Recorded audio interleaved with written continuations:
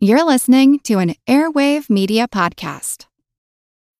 When you need mealtime inspiration, it's worth shopping Kroger, where you'll find over 30,000 mouth-watering choices that excite your inner foodie. And no matter what tasty choice you make, you'll enjoy our everyday low prices, plus extra ways to save, like digital coupons worth over $600 each week. You can also save up to $1 off per gallon at the pump with fuel points. More savings and more inspiring flavors make shopping Kroger worth it every time. Kroger, fresh for everyone. Fuel restrictions apply. Want to learn how you can make smarter decisions with your money? Well, I've got the podcast for you. I'm Sean Piles, and I host NerdWallet's Smart Money Podcast. Our show features our team of nerds, personal finance experts in credit cards, banking, investing, and more. And they'll help you make the most of your money while cutting through the clutter and misinformation in today's world of personal finance. You'll get clarity on strategies to help you build your wealth, invest wisely, shop for financial products, and plan for major life events. Listen to NerdWallet's Smart Money Podcast wherever you get your podcasts. Hi, I'm Uzma. And I'm Zaiba from Momming Well Muslim Podcast. And you're listening to the Earn and Invest podcast.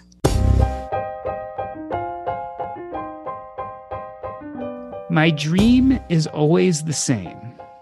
It's just another day in hell. I stand on the bone marrow transplant unit. There are no windows. Suddenly, the building starts to shake. The ceiling cracks, letting in rays of sunlight, and the ground rumbles below. Sadness, grief, and despair spew from the floor. They rise as black lava erupting from the innards of the building and drag me to the street. I am swept forward as black death encompasses the earth and moves to envelop the sun. It carries me to the east. Always to the east. I've never thrown a punch, never been in a fight or carried a gun. So if you ask me what it's like to do battle, I only have a limited set of experiences to draw from. I did, however, catch a glimpse of the desperation of war during residency when I spent a month in the bone marrow transplant unit. I felt continuously under fire, attacked from all sides, desperate. I experienced death every day. It wasn't just the elderly, it was also the young. Mothers, fathers, children. No one was spared. The bone marrow transplant program during residency was large. There were 50 patients on the unit and then 20 to 30 scattered amongst the oncology floors. We had 10 admissions a day and the same number of discharges. On average, one patient died every 24 hours. The job of taking care of those patients fell on 2 fellows, 2 residents, 1 attending physician, and countless dedicated nurses. There are many beautiful, life-affirming stories that occur on a bone marrow transplant floor. This is not one of those. I remember my last day on the unit. I spent the morning avoiding ambush. There were no codes. All our patients survived the night. I stepped into Mrs. P's room gingerly. Mrs. P had been in the hospital for over 6 months. She had a stubborn lymphoma that persisted despite treatment. She knew that she would never return home. She knitted every morning as she watched the news. As with so many patients, our conversation moved from cordial greetings to a discussion of world events. I went through the motions of my examination as she recounted the most recent atrocities. They were particularly horrible today. We did this every morning, she telling me who recently died or was killed or robbed, and I feigning interest, although in reality I had lost touch with life outside the unit. The world could fall apart around me, but I was too busy, scurrying after labs, running codes, talking to family members, secretly trying to protect myself from the death and destruction that surrounded me. If you listen closely to the discussions that we had every morning, the essence of what was said would sound something like this. Doctor, I watch TV and see that in the world things are happening and I am still here. And dutifully, I would respond, yes, yes, bad things are happening in the world, and yet thankfully, you are still here. Mrs. P's days were limited, and my days on the unit were almost over. I worked 12 hours a day, every day, for a month. My time at home in between shifts was surreal. I would sleep, eat, have conversations, mostly exhausted bridges to my next stint on the unit. I had become a robot, a zombie. I was withdrawing. It was just another day in hell. I sat down for rounds that morning. Mrs. P was right. Things were happening in the world, and strangely, I couldn't relate. The TV was blaring the latest news. I was My attending was sitting down with his daily tab and being prepped by the other residents. The hum of the nursing station had reached a fevered pitch. I glanced at my progress notes and realized that I forgot to add the date and time. I looked at the clock on my pager. 10:45 a.m., 9/11/2001. The world had instantly changed, and it would take a good deal of time and spiritual healing to realize that it wasn't just another day of death and destruction on the unit. Zaiba, Hasan, and Uzma Jafri are the team behind the podcast Mommying While Muslim, where you can join them around the kitchen table as they discuss the topics that matter most to Muslim moms. I had the pleasure of virtually meeting them at Podcast Movement this year. Uzma and Zaiba, welcome to the show. Thanks for having us. Thank you. That was beautiful. Thank you for sharing that. It was really a poignant moment in my life. And I'm wondering with you guys, was 9/11 like the early seeds of the podcast Mommying While Muslim? Is that where it kind of all started for both of you? I don't think 9/11 was a seed for the podcast for us. It was more a critical point for us where our lives in America changed, because our status as Americans changed, if we had ever had status as Americans at that point. Zaiba, talk about that a little bit. What were the immediate impacts of 9/11 on your life? What were your life circumstances at the time? To be honest with you, my husband and I had just returned from literally the night before, September 10th, from a cruise to Alaska. And I remember walking through the airport, and this is so interesting. There were signs, a lot of people would buy Alaskan fish knives from Alaska specifically. And I remember standing behind a couple that had purchased these knives, and the lady, the attendant, was like, "You can't put those in the check-in bag. You have to put it in your on the onboard packet. What is it called? Like The check-in. The check-in bag." So they had to take it out of their luggage and put it actually in their check-in bag that they were bringing on the airplane. And I just remember kind of chuckling to my husband. I'm like, "That's a weird thing. I wouldn't want to be behind those people on a plane." Literally September 10th. Our flight was delayed coming into Chicago. My husband was actually scheduled to go to New York the next morning. And because our flight to Alaska was delayed, he called his secretary literally at the airport and said, "Can you push me on a later flight? Because there's no way I'm going to make the 6:00 flight at the time." Of course, by God's grace, he missed that flight. He would have been in the financial district at the time. That's where he was set to go. But because our flight from Alaska came in and was delayed, he pushed his morning flight. So, and honestly, at the time, I didn't even know this. I went to work the next morning, totally fine. I worked in event management for LaSalle Bank, which is ABN AMRO. I think now it's Bank of America in Chicago. And I'm about a block away at this point from the Sears Tower. Now, I don't even know what it's called now, but it's not Sears Tower Got a anymore. new name now. It has a new name. But to me, it will forever be Sears Tower. So I was right on LaSalle Street. You're in Chicago. So I was right on LaSalle Street, took the Brown line in. My husband and I lived East Lakeview at the time. And we were there, and we were just about to open the department. And one of my colleagues was like, "There's something happening on the news." And I was like, "What do you mean?" And sure enough, the first planes went into the trade tower. At this point, I didn't know my husband wasn't going to New York. So I'm trying to scramble to call him. And of course, if you remember being in Chicago at the time, or I would imagine any metropolitan city, none of the cell phones were going through. We didn't have a landline, to be honest with you, because we only really used our cell phones. Couldn't get through. I'm slightly panicked because I'm like, did he get on the flight? Because we both leave early in the morning. I'm like, did he get on the flight? Did he not get on the flight? It wasn't until I think the lines cleared up around 11:30, and he managed to call me. He's like, "I did not get on the flight, but I'm coming to pick you up," because trying to get on the trains to go back was a nightmare. And so we just, the sense of chaos. I was, just out of college, this was my first job. We had just returned from a trip. I hadn't even unpacked the night before, not knowing where everybody was or my family. the sense of pure chaos, because you have to remember we were experiencing this as Americans as well. At that point, we didn't know who, what, where, why. Al-Qaeda was not even on our minds at all. And it was later that we found out, we had the double whammy of finding out that it was a group of so identified as Muslim people that had taken credit for this horrific act. But we're dealing with the effects, watching the bodies fall, feeling terrible. Like, I could still remember what I was wearing, what I was dressed, like the relief in seeing that my husband did not get on that flight to New York.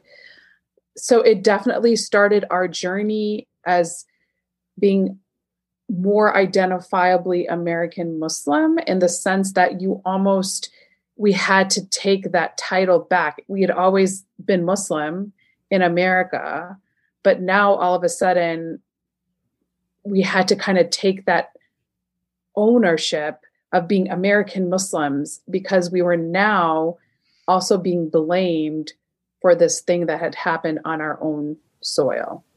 Uzma, can you draw a line mentally and emotionally in your head between what it felt like to be a Muslim American before 9/11 and what it felt like after? Oh, yeah. I feel like othering always happened in America, because that's just kind of, unfortunately, part of our history and our culture. And, maybe a lot of it happened out of pure intentions, like, oh, you're so different, and where are you from? Well, I was born in Chicago, but, because that question always came up, I would just say I'm from Pakistan, because in my mind, if you're asking me where I'm from, that means you don't think I'm from here. Mm-hmm. So let's just skip all the unnecessary history, and I'm from Pakistan. There you go. Oh, but you speak English so good, is what I would get, because I grew up in Texas. And, that would be like a double knife to my heart, because, oh my goodness, the grammar. And it was like that. But I would say, like, I felt othered a lot less before 9/11, because I grew up on a street in Texas where there was a Portuguese family, there was a Thai, a Vietnamese, a half Irani, half American, a Mexican family, a couple of Black families, and we all lived on the same street. And my earliest and fondest memory is when Hurricane Alicia hit Houston back in the early 1980s, and nobody in the neighborhood had electricity. And we all had to cook. Everybody had little kids. And I remember my mom making a pizza in the fireplace, like old school, like cave woman style. She made giant pizzas in the fireplace. And we took all of our food out into the driveway, where all the other neighbors had brought their food out into the driveway. And you could just go and have an international buffet while you're waiting for the hurricane to strike. So it was such a magical time as a kid to be able to run through these houses and run through these families and know that, I was accepted. And there was plenty of white families there too. And it was our next door neighbors were white people. And we thought they were so incredible and magical, because they had twin girls who were like bright blondes, and they were our best friends. Like, if I ever felt like I needed to go to a safe place, I went to their house, and it was just back and forth. I think my mom may have babysat for their kids, and that may be why we were so close. But, it was a very different, very naive time. And maybe I'm looking at it as an adult now, as, with some nostalgia. But I have never been able to create that moment after 9/11. And I'm afraid that my children will never have that Hurricane Alicia moment or Hurricane Alicia experience with our neighbors now. Zaiba, it's a really salient point, because it almost feels like before 9/11, you could be herded into the group of others as a whole, and it was fairly nondescript. But after 9/11, you became other/Muslim, which had its own sense of meaning and effect on your day-to-day life. Right.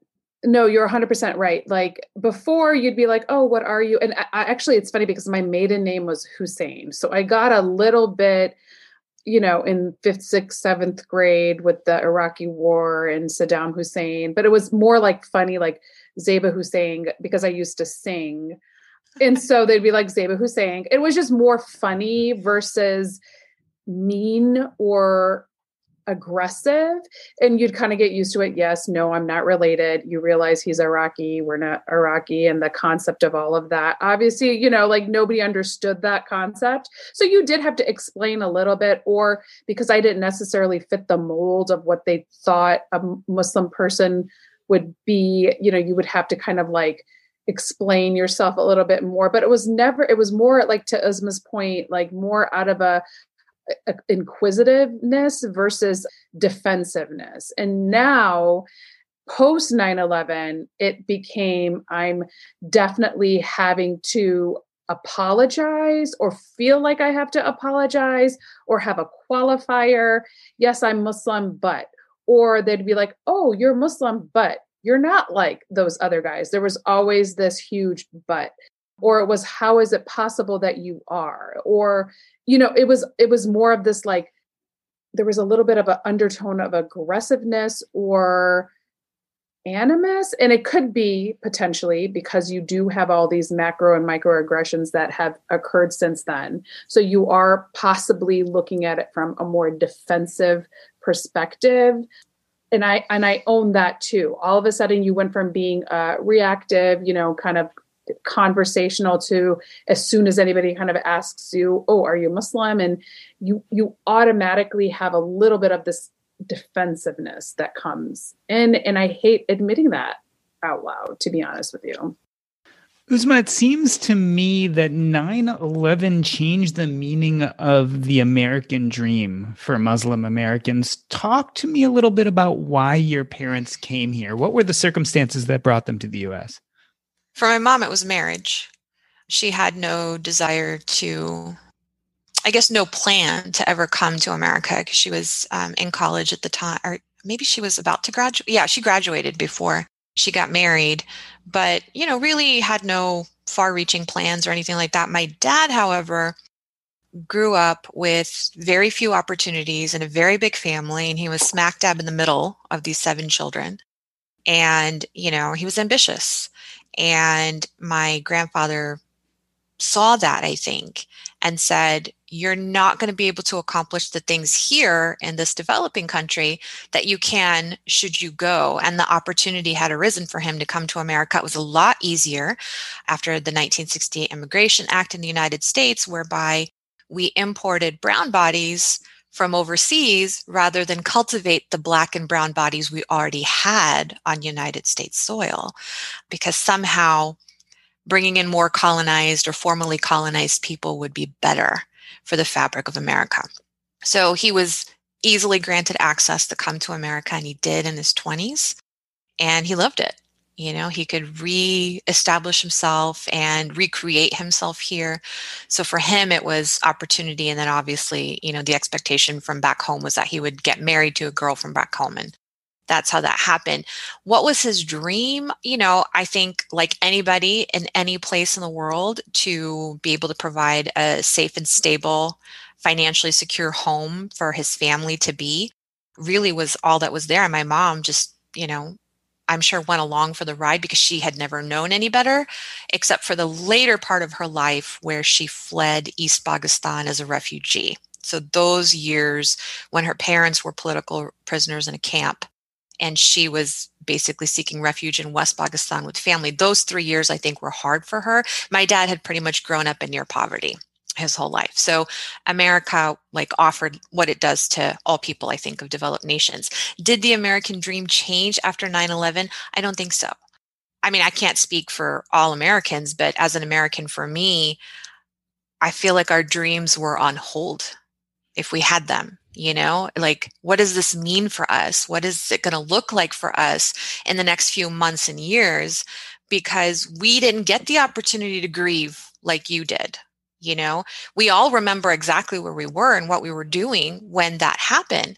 But as Muslims, our ears are always triggered and our prayers are always immediate. Like, God, don't let it be a Muslim, because we know what that means for us, and it's a physical repercussion and consequence that American Muslims have to face because of the acts of people who do not know our lives and context, who don't care at all about our lives and context, and in fact call us infidels for living in America, so-called secular nation that attacks their nations. So we are complicit in their oppression and brutalization. So we are as much the enemy as somebody who doesn't look overtly Muslim like we do.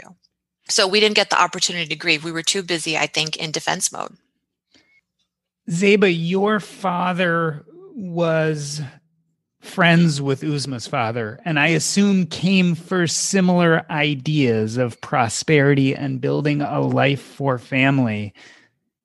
Did that change? I mean, it seems like your generation faced a very different environment than your parents did after 9/11. Did it put those attempts at prosperity at risk for you and your siblings and friends?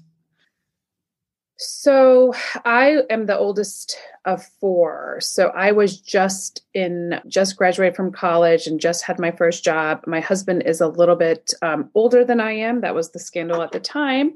But he was already a practicing lawyer when I met him in college.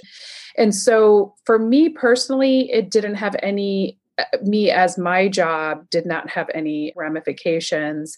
My younger siblings were actually in college and high school at the time. So of course they had the emotional stress that would occur that I feel like everybody had to deal with at that time. Did it impact my family unit and my husband? Probably, but not till a couple of years later. My husband at the time was the president of the Muslim Bar Association. He actually started and founded that particular chapter in the Chicagoland area. And we were always very actively involved. We would write newspaper articles. We were invited actually a couple times on Oprah, which was kind of super fun, in Chicago Tonight, which was, I don't even know if it's around today. So like he kind of made, as the president of the Muslim Bar Association, obviously as a lawyer, as somebody who was born and raised here, he kind of was thrust in this position of speaking out for American Muslims in the Chicagoland area at the time. So, we thought we're doing our thing. We're the quote unquote normal Muslim people. We're here. Come in peace. All that stuff that happens, everything that was written or everything that was presented when we would get invited to obviously a lot of interfaith organizations. Because I understand that people wanted to know who, what, where, when, how. I get it. And for whatever reasons, because we looked normal or whatever, we were invited to kind of play this media role at the time, my husband specifically. Later on, come to find out, he was actually let go of his position. And of course, at the time, they were had nothing to do with September 11th, though people would periodically just leave articles he had written taped on his door in a question mark or something. Like these things were happening little bit by little. Obviously, it was an active case at the time, so can't talk about the details. But ultimately, he was let go on the day that I found out I was pregnant with our first child. So talk about crazy timing. I walk in so excited to talk to him, and he's packing up his office, and I'm kind of like, what is going on? And he was like, yeah, let's just get on the train and head home. And we'll talk about this later. Needless to say, we didn't chat for about 4 days afterwards because I think the poor guy was in shock. I was in shock because it definitely was not a planned pregnancy.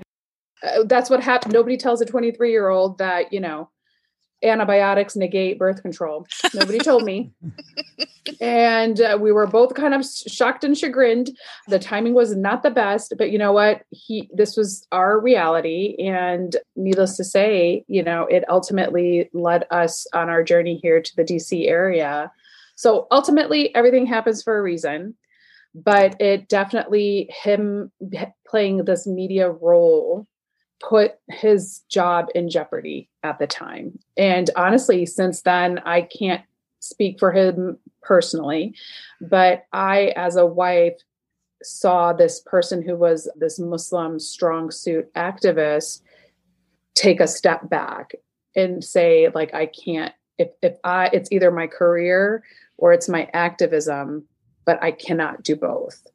And it was a shame because it was something that he had a lot of passion with, but he ultimately chose his career, which by God's grace, he's doing well. He's like, and now it's up to you. So it's been entrusted on me to now be more of the activist, and he could be the silent behind the scenes. But that ultimately changed the way he approaches things. I definitely saw this happy-go-lucky person become more calculated and political, because he never was like that. And he realized, there are legitimate consequences for my action. And he vowed never to be put in a situation where it would be to, provide for his family or to represent Islam publicly. Uzma, Zaiba brings up a really important point as she talks about what happened to her husband. Did you ever feel the same issue with you or your family, or even now with your kids? This idea of separating your financial and work lives from your beliefs, and how strongly you want to speak openly about your beliefs, because they may have downstream effects on your ability either to make money or make your way in the workplace.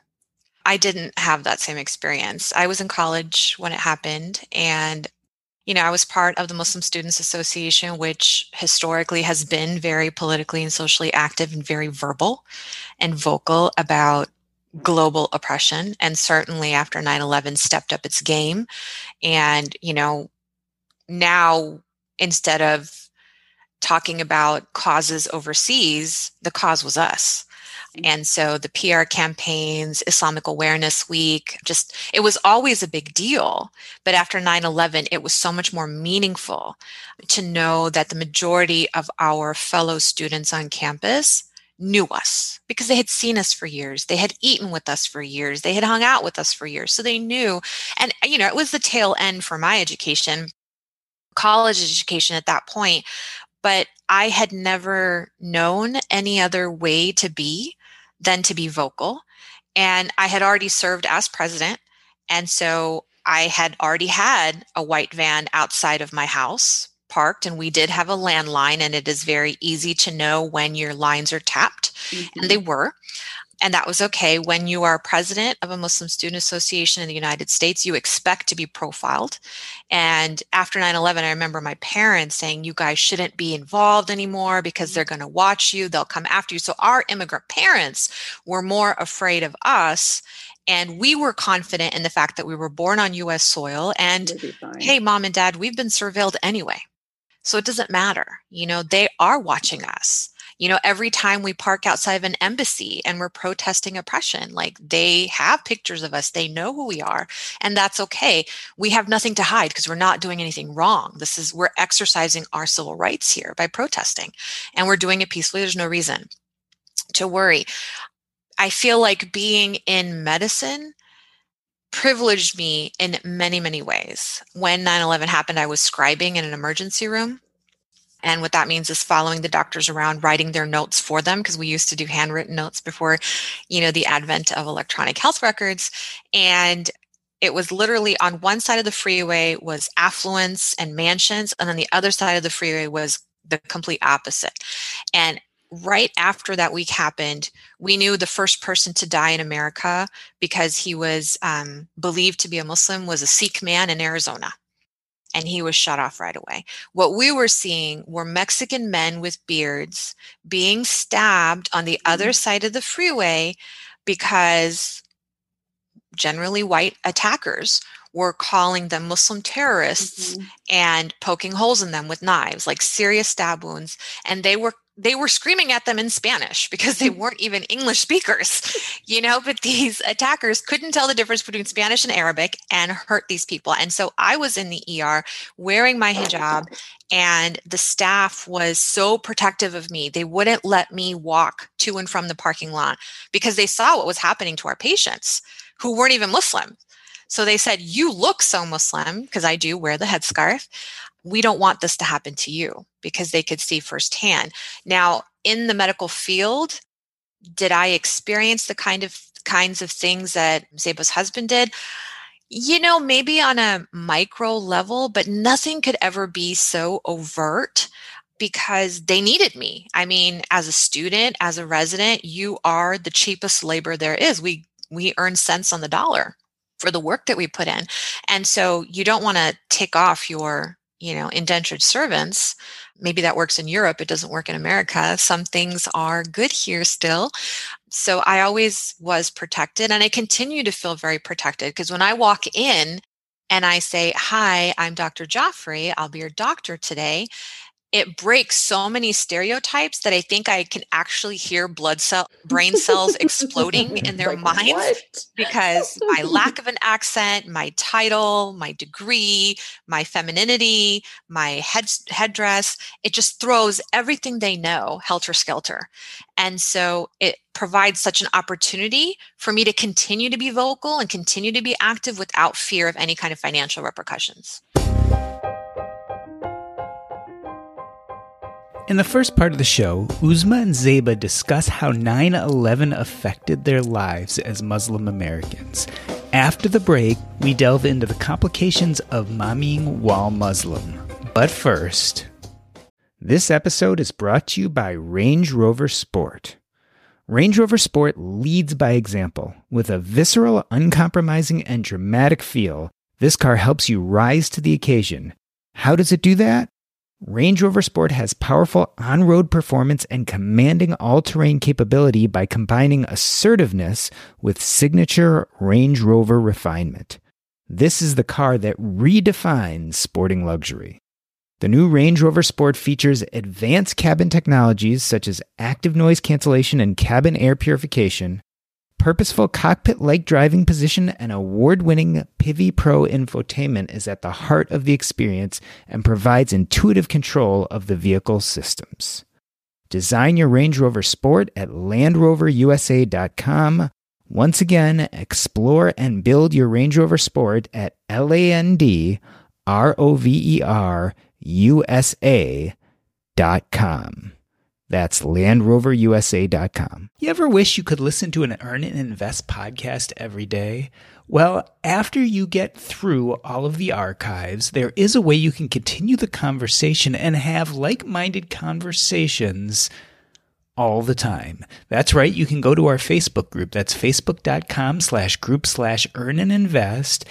And you can talk with members of our community about topics very similar to the podcast. We also talk about the economy. Occasionally we talk about politics. Whatever is going on in the world, you can find it at the Earn and Invest podcast. Join us. That's at facebook.com/group/earn-and-invest and become part of the conversation in our community.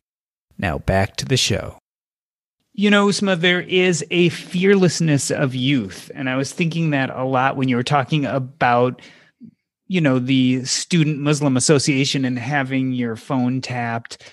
Has that changed as you've gotten older, especially as you think of your children? Do you ever worry that the underpinnings of some of the fear and racism in America will affect their financial prospects or prospects to get good jobs in our economy? I don't think so. I mean, I guess a lot of that depends on what happens to our economy, especially in the next few years. But that worrying about finances like that is a little foreign to me, because as Muslims, we're raised to believe that God is the ultimate sustainer and provider, and anything we earn isn't from us anyway. It's from Him. So we're not asking these potential bosses at interviews for a job. We're just going and appearing for the interview. We're asking God for the job and for the sustenance. So, you could have a bazillion degrees and alphabet soup after your name and not be able to earn a living. We've seen that happen in our times too. So I don't think anything is protective, not your education, not your socioeconomic status, nothing like that. For me, at least, and for my family, the saving grace is our faith in knowing that God is the provider, because He's given us so much more than my husband and I ever grew up with, and gave us the ability to set up our kids in ways that we were never set up and our parents weren't able to do, because we did the exact opposite of what they did. And, if our kids didn't work, they would be okay. And again, we credit God for giving that. Like that wasn't us earning it or deserving it. That was God blessing us and thinking that we were deserving enough to give it to us. Or it could be, is he testing us and testing our children? What are you going to do with this blessing that I've given you? It's an interesting way, Zaiba, to look at finances, to concentrate more on faith than per se what we earn. I saw you wrote on your blog or webpage, it can be dangerous to conflate religion and culture. And I'm wondering what both of those say about money for your faith. What do the Muslim culture and religion, how do they address money? And how do you teach your children about it? So we're probably a little bit different than Uzma's family because we were impacted from September 11 directly, in the sense that we had this beautiful 4-bedroom condo on the lake, literally a block from the lake, in an affluent area in the Chicagoland area. And from there, we lost everything, essentially. Thankfully, we had savings because we do believe in saving.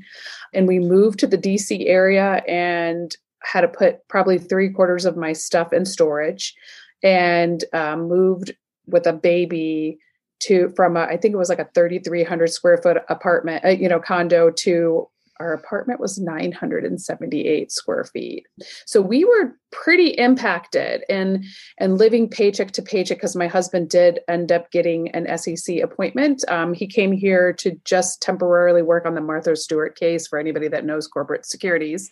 So we were like, oh, it can be like an interesting, and we'll go from there, because at the time, the job market in Chicago was not the best, but the 6 months ended up turning into 17 years. So we were meant to be here. He ended up doing well enough where the SEC gave him a full-time appointment, and now he works in-house.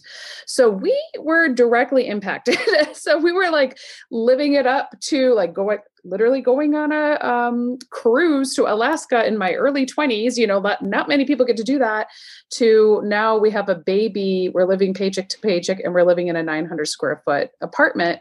Yeah, it impacted us. So we came, and what we're teaching our children is to never let somebody else dictate what your earnings are. So we're actually more of the entrepreneurial mindset, in the sense that that's what we're kind of get the degrees, obviously have the education, but to the extent that you start a business or go to our big thing, whether they go to medical school, law school, is to go ahead and get their MBA as well.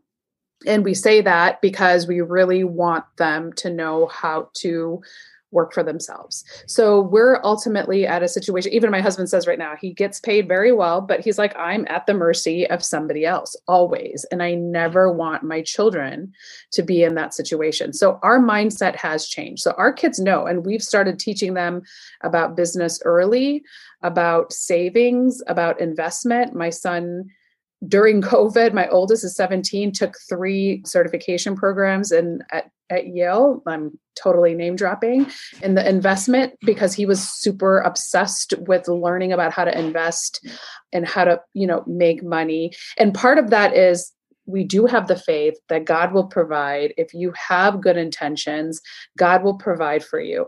Absolutely. And part of in providing for us is to give to other people. So we know that too. So charity is a huge thing for our family, because we are now in a situation where we are blessed, we are super comfortable, but a lot of our money and our savings has come from the entrepreneurial aspect of our money management, not necessarily from the jobs that we have. So we very much include our children in that. I was telling Uzma, we have a couple of investment opportunities in Florida coming up. And my husband was like, maybe I'm going to start taking the older 2 with me so they can kind of see like the negotiations and all the things that come with that, versus just getting the money or whatever. They are very comfortable, but we want them to know that this is something we're working towards, and we want to start including them in the business aspect of what we do as a family. So we do believe that God gives us, God tests us.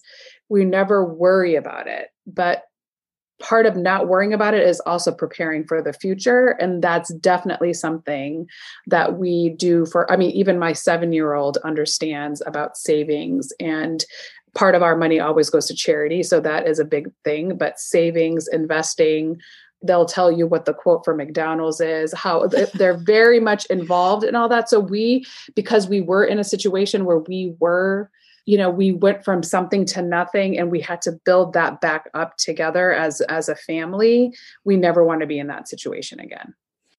Your experiences are wonderful because they really show the heterogeneity of any population. We always try to define populations, but clearly you each have your own experiences. Mm-hmm. And one thing I love about your brand of Mommy While Muslim is the graphic that you use. And I'll describe it probably imperfectly here, but it's each of you standing together and one of you wears a hijab. Uzma does, but Zaiba doesn't. And you've got the typical Starbucks looking like coffee cups, but one has the American flag on it. And one has, what is the other flag that's on? It's the universal sign of Islam, the crescent and the moon. And you'll see that in a lot of Islamic countries, they tend to incorporate that symbol as Islam, is an Islamic symbol. So it's a very heterogeneous population. Uzma, I can't help but think as we have this conversation about what I hear from people of color around the United States, especially Black people will talk to their children and they'll teach them certain rules. Like if you get pulled over by a cop, keep your hands on the driver's wheel and be polite.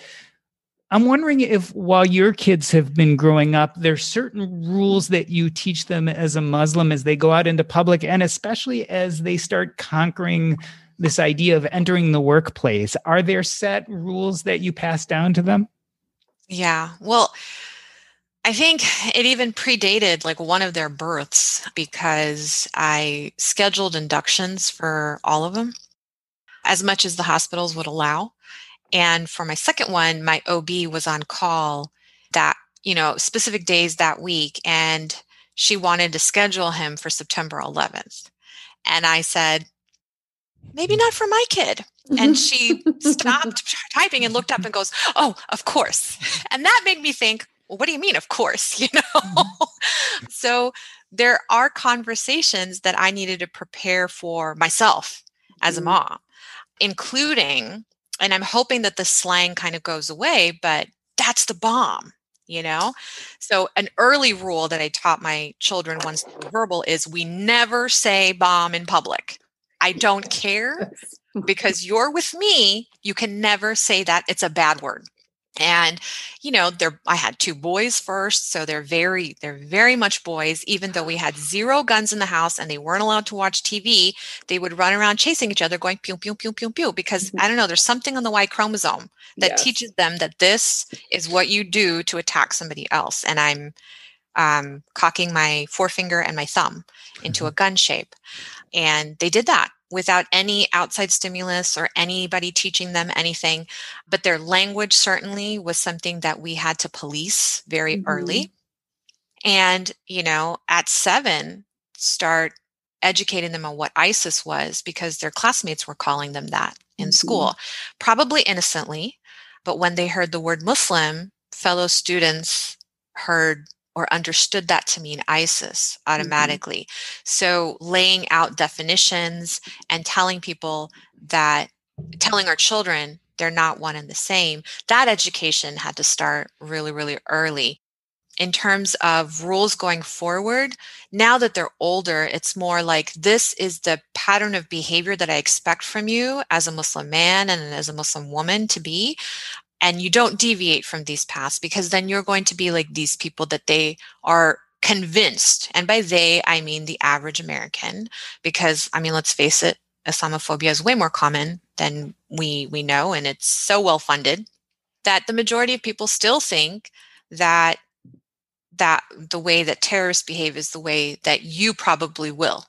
And they already know what your thoughts are because we already have the beginnings of, probably not the beginnings, but Big Brother is there. They already know what we think. They already have these, preconceived notions about who we are. So you stay on the path prescribed by a religion and don't be like these people who have perverted it. And don't be like these people who are trying to pervert it and make it what it's not. So it's more like a code of conduct that we we all grew up with anyway. So it's not anything new. But being in America, there's specific things mostly related to language where I'm like, you can't say that. And don't ever say, hijack.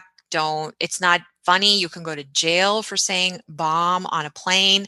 Turn your phones on silent, your iPads on silent when you get on a plane, because we have a call to prayer app on it. And that dang thing will go off as soon as you're boarding on a plane. And somebody's going to recognize the Arabic and say, oh my gosh, it's a call to, attack. No, it's my call to prayer because it's time for me to pray and I forget to silence my stupid phone. So things like that. Not huge things that affect our quality of life, but certainly how we operate comfortably. We have to be a lot more intentional about everything we do and don't do, I feel like, especially when the kids are with me because I'm visibly Muslim. Zaiba, your brand is Mommying While Muslim. How different is being a Muslim mom from any other American mom? Not very. And I say this because through the commonality of motherhood, we want the same things for our children as everybody else does, right? We just do. We want them to be healthy, to be safe, to be able to get job. We have the same fears about our communities that everybody else have. I want other kids to be successful, whether you're Muslim or not. I want them to make sure that they have jobs available. I'm worried about climate change for them. These are all things that as mothers, we want for the kids and the children of the next generation, whether you're Muslim or not. So the name Mommying While Muslim came up because Islam for me, and I would imagine for a lot of Muslims, is a way of life. It's a way of conducting yourself. It's how I greet my neighbors. It's how I talk. Obviously, it's how I pray. There's rituals that come with every single religion, but it's how I greet somebody. It's if somebody approaches me aggressively, Islam means peace.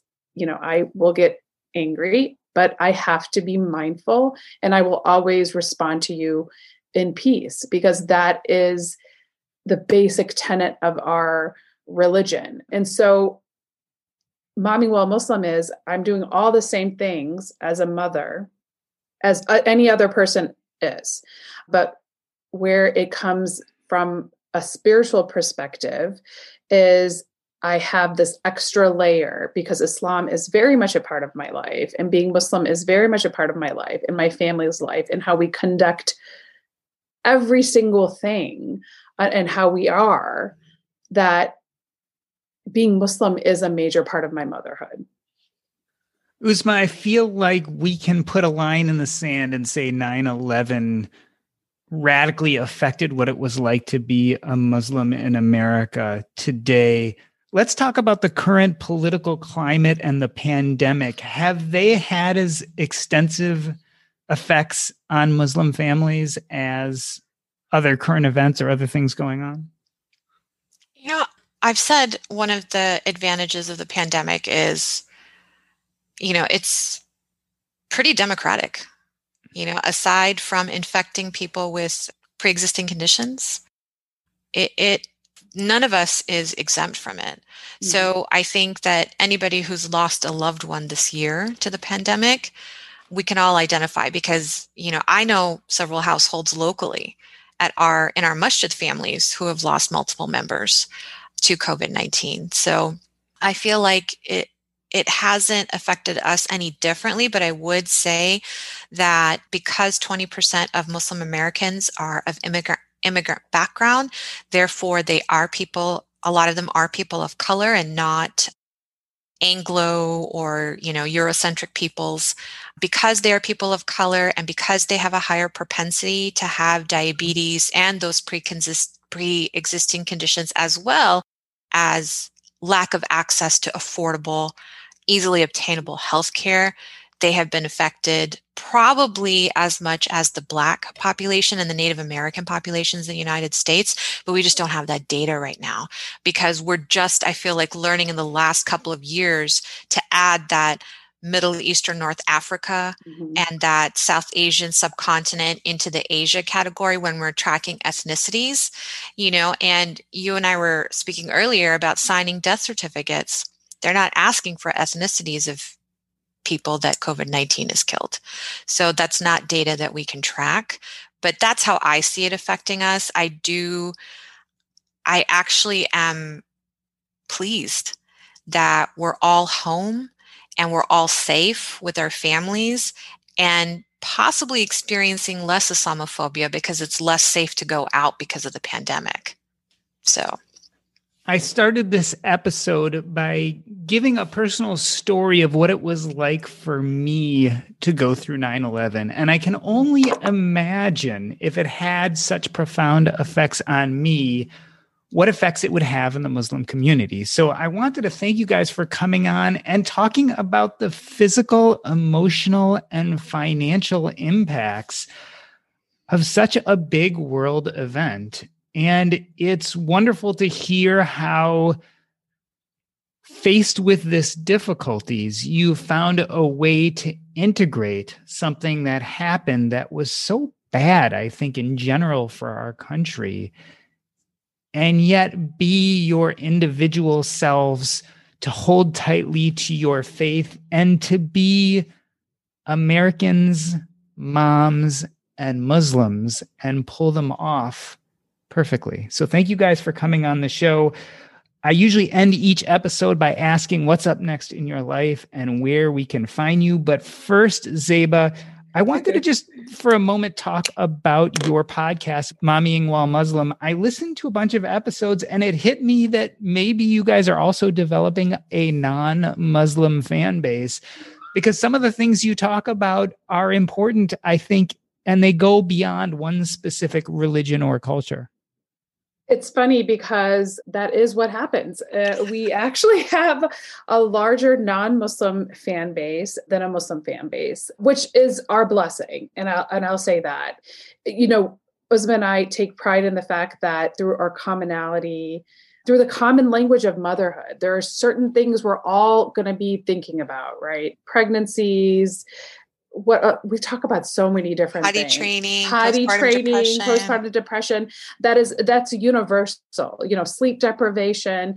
But we're obviously coming at it from a Muslim mom perspective, and perhaps in listening to us versus going up to a random Muslim person, you feel like, okay, I can kind of listen, understand a little bit, so that when I do meet a Muslim person, I'm coming with a little bit of information. And we don't pretend to be scholars. We're giving our individual life circumstance. And honestly, the beauty is Uzma and I think and do everything very differently. And that's also the beauty is we both represent Islam and we're very, very different. And we get along in our differences, because the beauty of life is really, I think, in the margins. It's the differences that can unite people versus separating them. And that's how I choose to raise my children. Always look for that person that needs you to speak out for them. Always be the cheerleader, and you happen to be Muslim, and if you are the token Muslim friend, you know what, instead of being annoyed or angry, I'm going to be like, okay, I'm the token Muslim friend. And if that means you're listening to me over audio or on your iTunes of choice, so that you can kind of have a little bit of an understanding, then I feel like, we're doing our job. I like that. The beauty of life is in the margins. So Uzma, talk to us for Mommying While Muslim. What is up next with you guys and your podcast, and where can we find you if we want to listen or learn more? Well, on an interfaith note, because both Zaiba and I have very strong interfaith volunteer activities in which we love the Company of Women, are sponsoring an Interfaith Ladies Tea on November 15th, and it will be virtual and socially distanced. And the link is on our page, our Facebook group, and they have the same names, Mommying While Muslim. It's also on our Instagram on the link tree. So if you register for $10, you can get treats and meet lots of women of lots of different faiths and just have really beautiful conversations. And it's super short on a Sunday brunch time. So that's something that we're sponsoring. And then we are currently marketing this book, Love Meets Life. I was one of the contributing authors to this one. And so this can be purchased off the Mommying While Muslim website, so that we can, share the love of 53 authors who came together and found that is what unites us. And as Zaiba always says, we're more alike than different. These are some of the projects that we're working on right now, and we'll just continue to develop awesome content and continue reaching out to women, it seems, all over the world right now. This has been the Earn and Invest podcast. On behalf of myself, Doc G, I'd like to thank Zaiba Hasan and Uzma Jafri. That's a wrap.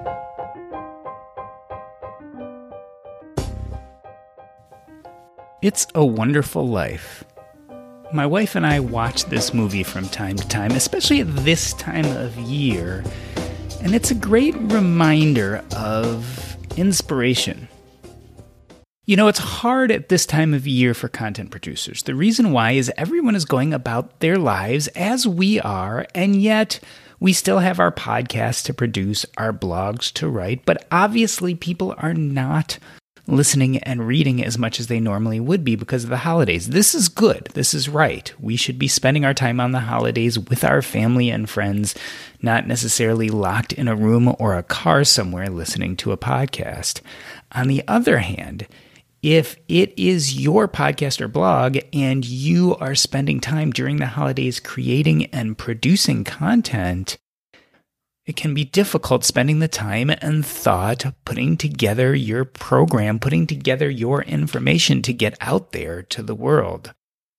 So we're watching It's a Wonderful Life last night, and I was inspired. First of all, it's an amazingly well put together movie, right? We're talking about one that was made in the 1940s, and the characters and the plot lines and the dialogue is amazing. You can tell the intricacies of the writer's thought process as they put down these words that each character would say.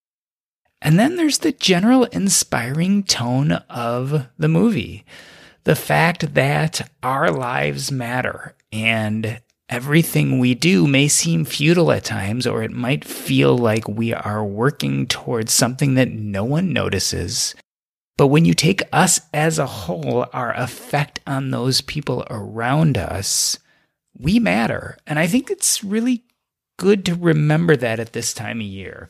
The holidays can be fabulous and lovely, but they can also be difficult for a lot of people, especially this year during the pandemic and the fact that we can't be with our families in the same ways we could before. We can't get together as friends or communities. This is a definitely strange year. I encourage you to go watch It's a Wonderful Life. Remember the role you play in your household, in your family, in your community. Realize how the world would be radically different without you. And rejoice in the fact that even during difficult times as these, you matter. We all matter. We make a difference in this world. And all of you matter to me.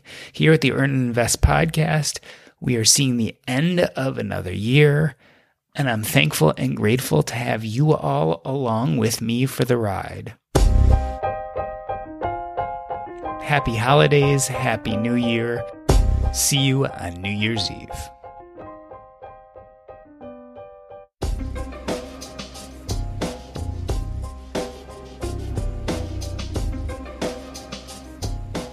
Yay. Thank you so much. Awesome. Are we allowed to talk? Yes. Okay. I was like, are we allowed? Are we allowed? What are we allowed that to was do? fun. That was a lot of fun, and I felt like I really got a chance to cover a bunch of different topics, but to get at your story and pull finances into it somewhat. Yeah, but I didn't absolutely. want it to overwhelm it either. Like I think the story transcends finances, which I have no problem with. My podcast doesn't have to be 100%. Let's talk Episodes. money. I listened to the Paul Bollinger episode, Paul and then Ollinger. the student loan one, and I was like, they're talking a lot about money, and I don't understand. I didn't know where to start reading. Yeah, it depends. I like to, I'd like to surprise my listeners too. So I don't ever want, my goal is that you never exactly know what you're going to get every time you hit play, but hopefully you really liked it in the end. Oh, I love Chocolates. that. Yeah. Yeah, life is like a box of chocolates. You never know So what we're you're going to podcast. get. And I like it. I like it. This is fun. Thank you so much. And, thoughtful questions. Love it. I have to say, when you started reading your story, I felt, that, and I don't know if Zaiba felt the same way, but every time I hear a 9/11 story or a commemoration, as a Muslim American, even though I've got that American tag, I feel an immediate from inside. It's like right here, like a suspicion. Maybe it's PTSD. Yeah, I remember one day I had to give 7 talks on the anniversary of 9/11 to an 11th grade classroom. And over, they were showing the footage because these kids had never seen it, right? They were in 11th grade. So, or no, it was like 10th grade. So they'd never, ever seen it live like we had. And it was 7 times watching it and hearing the narrator of the commemorative thing talk about it. And it was so painful that I had to step outside and cry. And I think it was the first time I had since it had happened. But it's still that defensiveness and that trauma where I'm like, on one hand, can we just stop talking about it? But on the other, it's so critical. And like you said, such a point in time that changed our lives, that it's important to teach in history. I think there has to be a more culturally sensitive way, and I haven't figured it out yet. So if you find anything, let me know. My point, go ahead. No, I was just saying, honestly, like, I don't necessarily feel that way. And I feel like you have to keep talking about it. Like when you talk about the Holocaust, you talk about these, you have to, because like the whole point is if we forget history, we will repeat it. And so, and that's just human nature, sadly. Like, I feel like if you read or you study history, patterns of behavior keep coming up. And so in knowing that, in making those connections, and honestly, in teaching our children, because like I said, I have a 2003 baby is my first one, right? And that generation of kids, for Muslims specifically, are carrying the weight of an event that they have never witnessed, right? So as parents, it is our duty, specifically as Muslim parents, to talk about it, talk about the perversion of our religion, right? Because there are people that pervert it for their own political behalf, and educate our own children. And in educating our own children, hopefully we're educating other people. And it does every year. I get sad because they do show the things. My kids are now old enough where they're asking me questions like, do you remember? I'm like, yeah, we were watching this live, TV, and for our generation, granted, we're not like the World War II or World War I generation. That was the first significant thing that we saw on our soil that impacted us physically, emotionally, and for us religiously. Like we had that added step to it.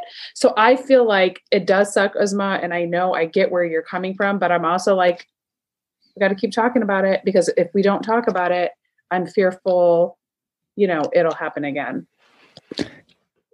I included that story as the introduction for a very specific purpose. And it's not 100% obvious or clear, but personally why I did is that story was written, and to me is a story about someone who was so lost that they couldn't even be in touch with what was happening in the world, even when something this big happened. So it was a kind of a flipping of the switch of the meaning of 9/11 at that moment to me. And so I wanted to start with that story because I also wanted to flip that switch again and take what people out there listening to this, their whole concept of what 9/11 meant, and then see it through your eyes. Yeah. Of a Muslim in America who all of a sudden had their lives changed based on nothing to do with them, but that had generational effects. Mm-hmm. I mean, there's generational trauma, right? Oh, Your kids are faced with generational trauma from something you face. And then to contrast that to your parents who came here before, it's just a very interesting story of how trauma affects us. And that was kind of why I led with that, because it was this whole idea of, let me change your lens of seeing this, turn it around and have you see it from a different angle. As a longtime foreign correspondent, I've worked in lots of places, but nowhere as important to the world as China. I'm Jane Perlez, former Beijing bureau chief for the New York Times. Join me on my new podcast, Face Off, U.S. versus China, where I'll take you behind the scenes in the tumultuous U.S.-China relationship. Find Face Off wherever you get your podcasts. You care about your money. Of course you do. So why aren't you listening to SoFi Daily? This podcast will keep you updated on the latest news in the stock market and how it could impact your financial life. Stay on top of what's happening. Listen to SoFi Daily wherever you get your podcasts. That's SoFi Daily wherever you get your podcasts.